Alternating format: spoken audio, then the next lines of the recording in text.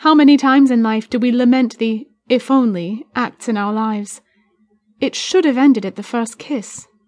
If it had, I might not be as terrified as I am now, looking into my cold soup. To add to the injustice of it all, the next morning I found out that Roger upped and quit. My heart sank to the bottom of the haystack where I remembered his feigned words of love. He had lied and taken advantage of my witlessness, living up to the roguish term I had given him earlier in the day.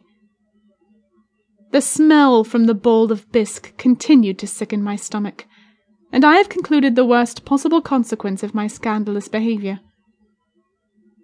"Isabella, you look peaked. Are you feeling all right?" My mother's voice called to me from across the dinner table, drawing me from my reminiscing state of mind.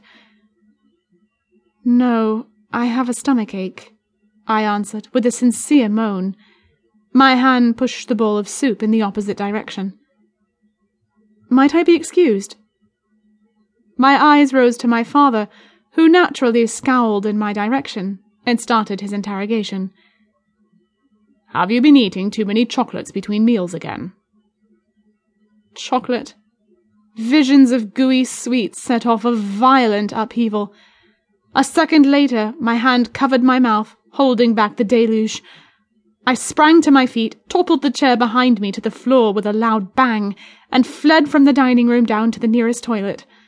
As the vomit oozed between my fingers, I lowered my head into the bowl and expelled the balance of my stomach contents, which smelled like the tuna I had eaten for lunch. "Oh, this is not good," I groaned, with tears welling in my eyes. Another surge of my lunch that hadn't digested exited my mouth, leaving a nasty taste on my tongue. After the upheaval had ceased, I knew full well that I was doomed.